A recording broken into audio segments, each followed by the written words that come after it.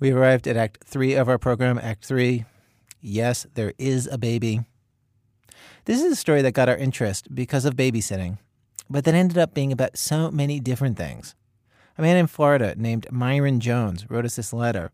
He said that when he was 16 years old, growing up without a father in Buffalo, New York, he was allowed to stay out till midnight. He came and went as he pleased. He spent a lot of time in bars. This is the 1940s, and his sister, Carol, had different rules when she was let out of the house at all, even though she was older than Myron. This story gets to babysitting in a big, big way, and we called him up to talk about it. She had to say exactly where she was going, who she was going with. She could go to church dances, but only some church dances. It all had to do with protecting her chastity, really. Yeah. Yeah, if one were to ask your mother at the time, what would she have said? I think she has said, you got to be more careful with the girls. Yeah. Spelled Pregnant.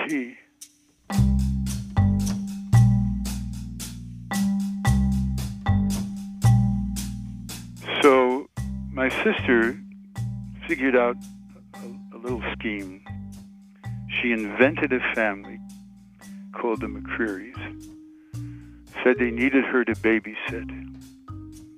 And I remember when she first told me about it, she said, listen, guess what I did? I made up a family. I said, what do you mean? I made up this family I babysit for. They're called the McCrearys.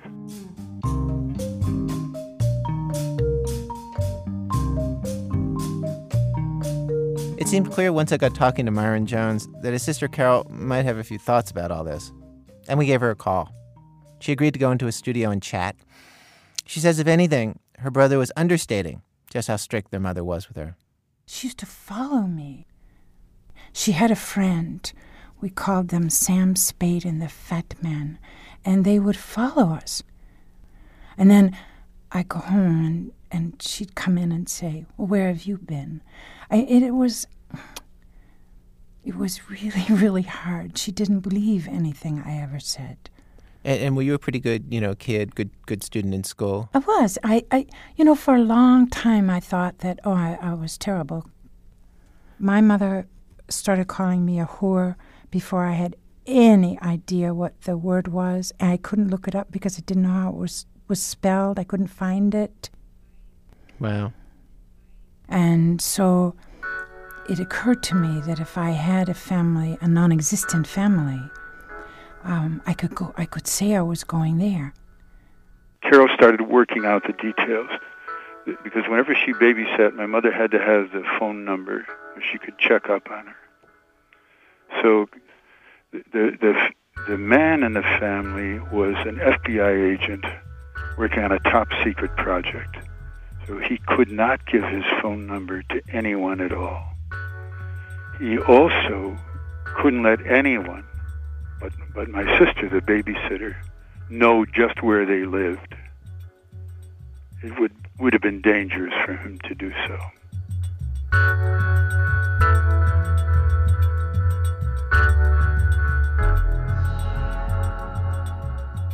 So how far did this go?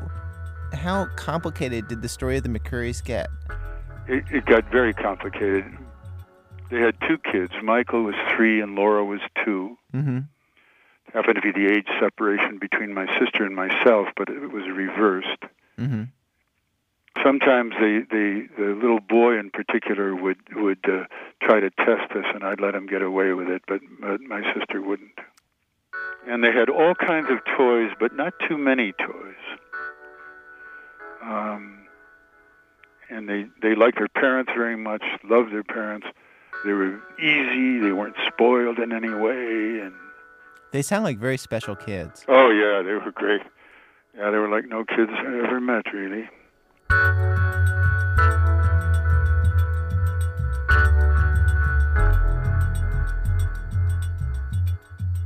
I think in many ways they had the life my sister wished that we'd had.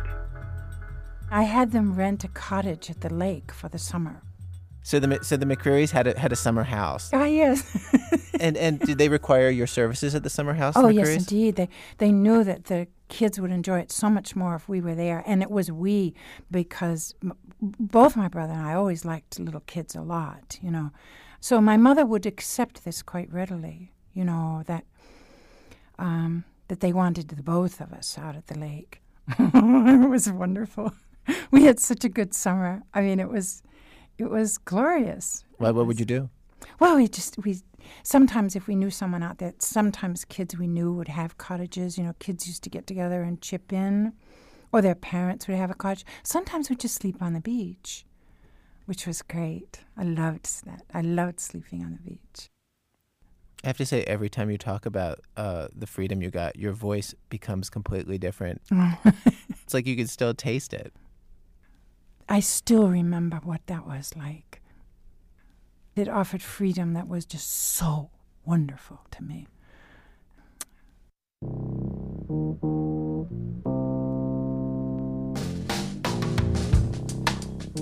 We really got all of this from our mother. This notion of fantasy people. Our mother had, from the time we were young kids, I mean, younger than 10, our mother had 3 people that she went to see, none of whom existed, and we always knew they didn't exist. Really? Yeah. Who were they? One was a lawyer, and she wouldn't say what she was doing there, but she dropped little hints. And what we were supposed to believe was that was making arrangements to put us in the orphanage. The second person she saw was a psychiatrist, which she pronounced psychometrist. Interesting. Mm-hmm. And she went there because he would tell her that we were driving her crazy. I see. And the third person was a doctor who told her she was going to die. And we have no idea where, in fact, she went, but she was never gone long enough to see anyone at all.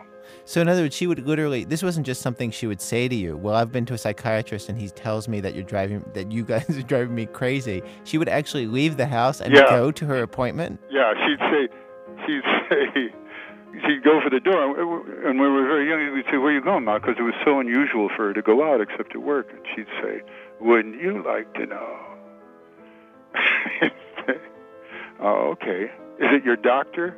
As we got older, she'd say, maybe. And so that was her game. In retrospect, where do you think she was going? I have no idea. I think she walked around the block a couple of times.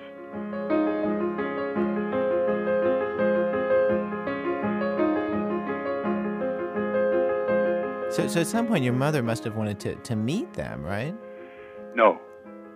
She was shy isn't the word for her, but she didn't like knowing people at all.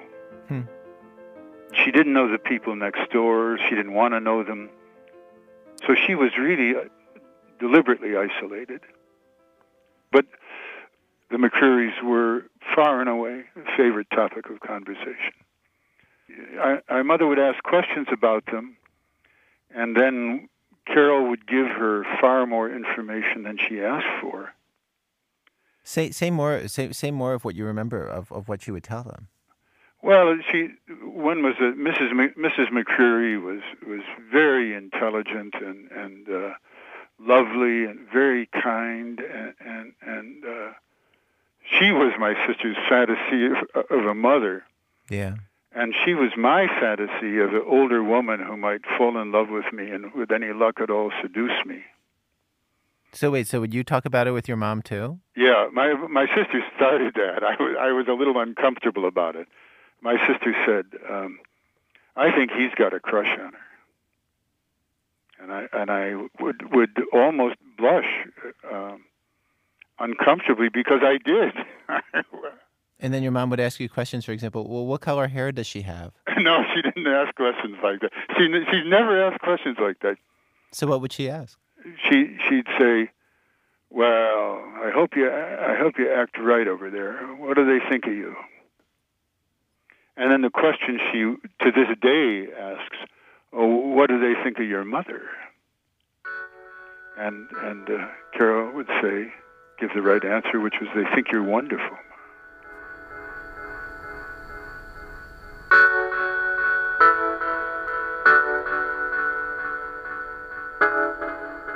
It was a way of having a conversation with her. And a kind of in-depth conversation. That's right. She liked to hear about fancy people. She imagined somehow that maybe it would all rub off on Carol. Huh. That they'd be a good influence somehow. They'd be a good influence, and there might even be some money in it. But Carol also handled, because she wasn't getting any money from babysitting, she said that Mr. McCreary was taking all the babysitting money and putting it into stocks and bonds. Wait, hold it. Just back up. Yeah. Carol knew she was going to ask that. She anticipated it. Carol said, before it could even come up, Carol said, Mr. McCreary isn't going to pay me. He's going to put all my babysitting money into stocks and bonds. My mother didn't know anything about stocks and bonds, neither did we. But my mother knew that that's what rich people did. And it was over on the other side of town, we call it the rich side of town. Right. My mother didn't know anything about that neighborhood. She was the oldest of 7 children, grew up in a really poor family. My mother had one friend who was middle class, who she'd met when my father was still alive, and she influenced my mother, and so did the people that my mother cleaned for.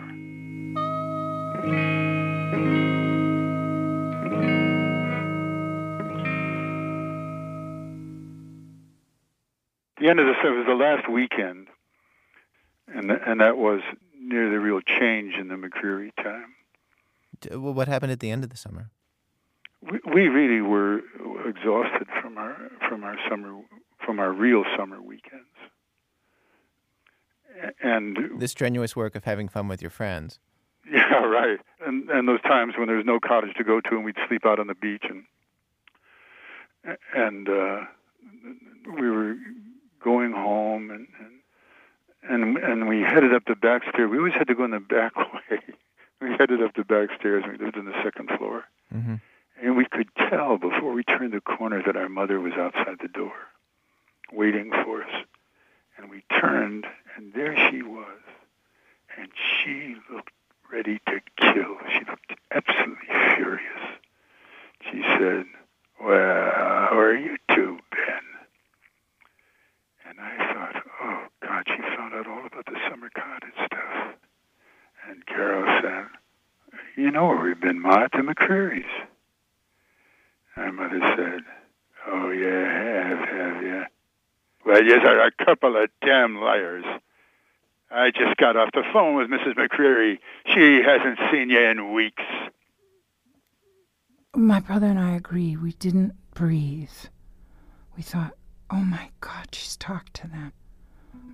And then, as quickly you realize, of course she didn't talk to them. Carol got over it immediately and said, "Sorry, Ma, nice try. We just left the McCreary's 10 minutes ago." And we went in the house. Mother didn't say anything to us. We didn't say anything to her for the rest of the afternoon. And after that, we really stopped talking about the McCreary's.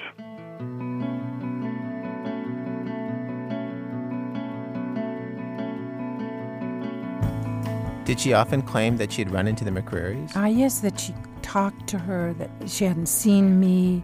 She did it so often. She believed this. It was amazing that she never questioned these things. Well, why do you think she didn't question it? I think she wanted it to be true, probably as much as I did. It's interesting. When you invented them, it's as if you invented them in terms that would reassure your mom. Yeah, I probably did. I don't think that... Well, no, it did. I'm sure it did occur to me that I wanted a family that would please her. Is that because it would make her more likely to let you out? Or was there a part of it where you also were the kind of kid where you always needed to be reassuring her anyway? Oh, I had to constantly reassure her. Always.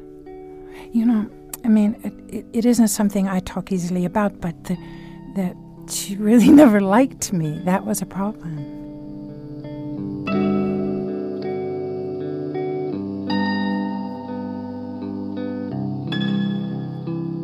Is your mom still alive?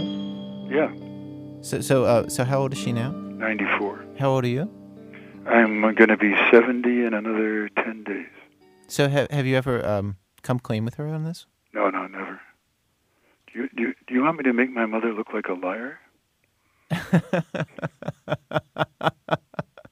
Well, in a sense, you already have. It's just a question of whether she's going to know it. All right. Yeah. No, it never crossed my mind to do it. Are you serious? It's never crossed your mind? To tell her no, never. Because she wouldn't be able to laugh about it, it sounds like. Not in any way. She might simply say that we were lying now, that there were McCreary's. And we were just saying that for some reason. Does it make you sad that you can't have the kind of relationship with your mom where now that everyone's an adult, you can't come straight with all of it? No. My sister and I think because of going away to school when I was so young. Let me back up a little bit. When I was 9, I came home on a Saturday afternoon, and my mother said, I'm sorry you weren't here because Father Sager, who was the Episcopal priest, was here visiting, and he found a very nice orphanage for you. And I said, but I'm not an orphan, Ma. She said, no, I know. I told Father Sager that. But he said, really you are, because I have to work all the time, and you go there. It'd be a good place for you. You go there. I was in my 30s before I understood why I went away to school when I was 10. I didn't have to. I could have not gone. I could have screwed up the test. I could have gone and gotten kicked out right away. I knew that. One of the things that our mother did with us, from the time we were very young, I can't remember before, but I know before I went to school, our mother used to say to us, when your father died, everybody told me to put the two of you in an orphanage. I didn't. And that was the biggest mistake of my life. So when the day came, I came home, she said, Father Sager found an orphanage for you. What I really did was say, you've been threatening me with this all my life, and now, damn it, I'm going to go. Yeah. And it felt safer. I was scared as hell. I was one of 2 kids in the 6th grade. The other kid never showed up. I went to all classes alone for 6 weeks. And after 6 weeks, I went home. And it was late October, already dark in Buffalo, and around supper time, and I was walking down the street. And I loved my neighborhood. I knew everybody. I looked, the lights were on, thinking, gee, it's warm in there. These people, that's Sonny Colucci's house. It's his house, and they're in there. And I have a house too. I go to school now, but I have a house too. And I'm almost there. And I walked in the door, and I started to hug my mother, and my mother put out her hand to hold me back and said, let me ask you a question. When you're up there at that fancy school, you ever think about your mother lying here in bed, crying her eyes out every single night? You ever think about that? No, you never think about anybody but yourself. And I literally, from that moment on, have never asked my mother for anything, never looked to her for anything. How old were you then? I was 10.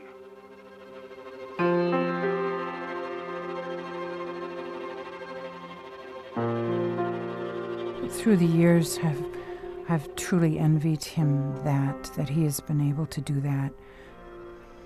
I haven't been able to this moment to just take her out of my life completely. How often do you see her now? Do Your I mom? see her? Yeah. I am now seeing her twice a week. I mean, I call her every night, which is it's all something to do with me because she doesn't know that I call her every night. Because she's becoming senile. Yes. Yeah. Yes. What do you think you've gotten by being the one caring for her? One time when I was 35, I lashed out at her in such a way and told her how I felt about her.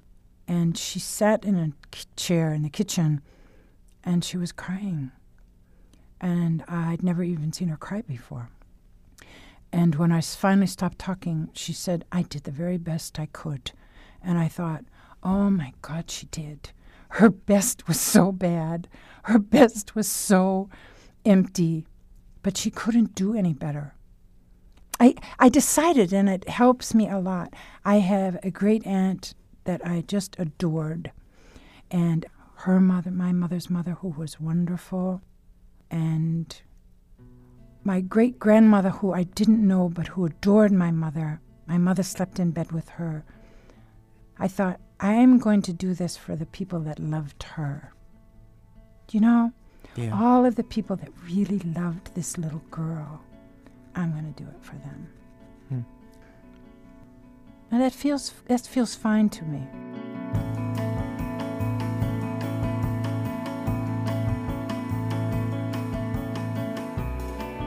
You know what you're describing is you and your sister going off and pretending to babysit for these imaginary kids, but in fact you guys had a babysitting job, and it was for your mom. That's right. My sister was the chief babysitter there, really. It's true. When you were kids, did you ever see it that way? Oh, we're taking care of mom. She thinks she's taking care of us, but we're taking care of her. Oh yeah. There was a kind of humoring her and placating her, and when I was about 10. She gave me a first baseman's glove because I was going to be a major league ball player when I grew up, and she said, "You tell people who gave you the glove?" I said, "Yeah."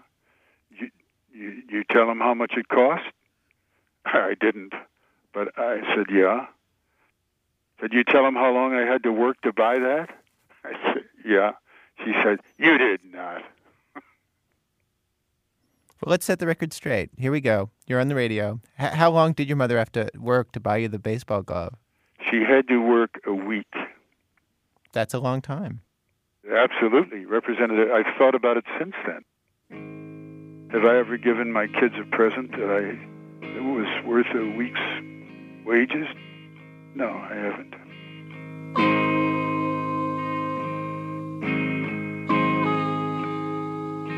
Mr. Jones? What would have happened if there hadn't been the McCrearys? The McCrearys seem absolutely inevitable. I never thought about what would happen if they hadn't been there.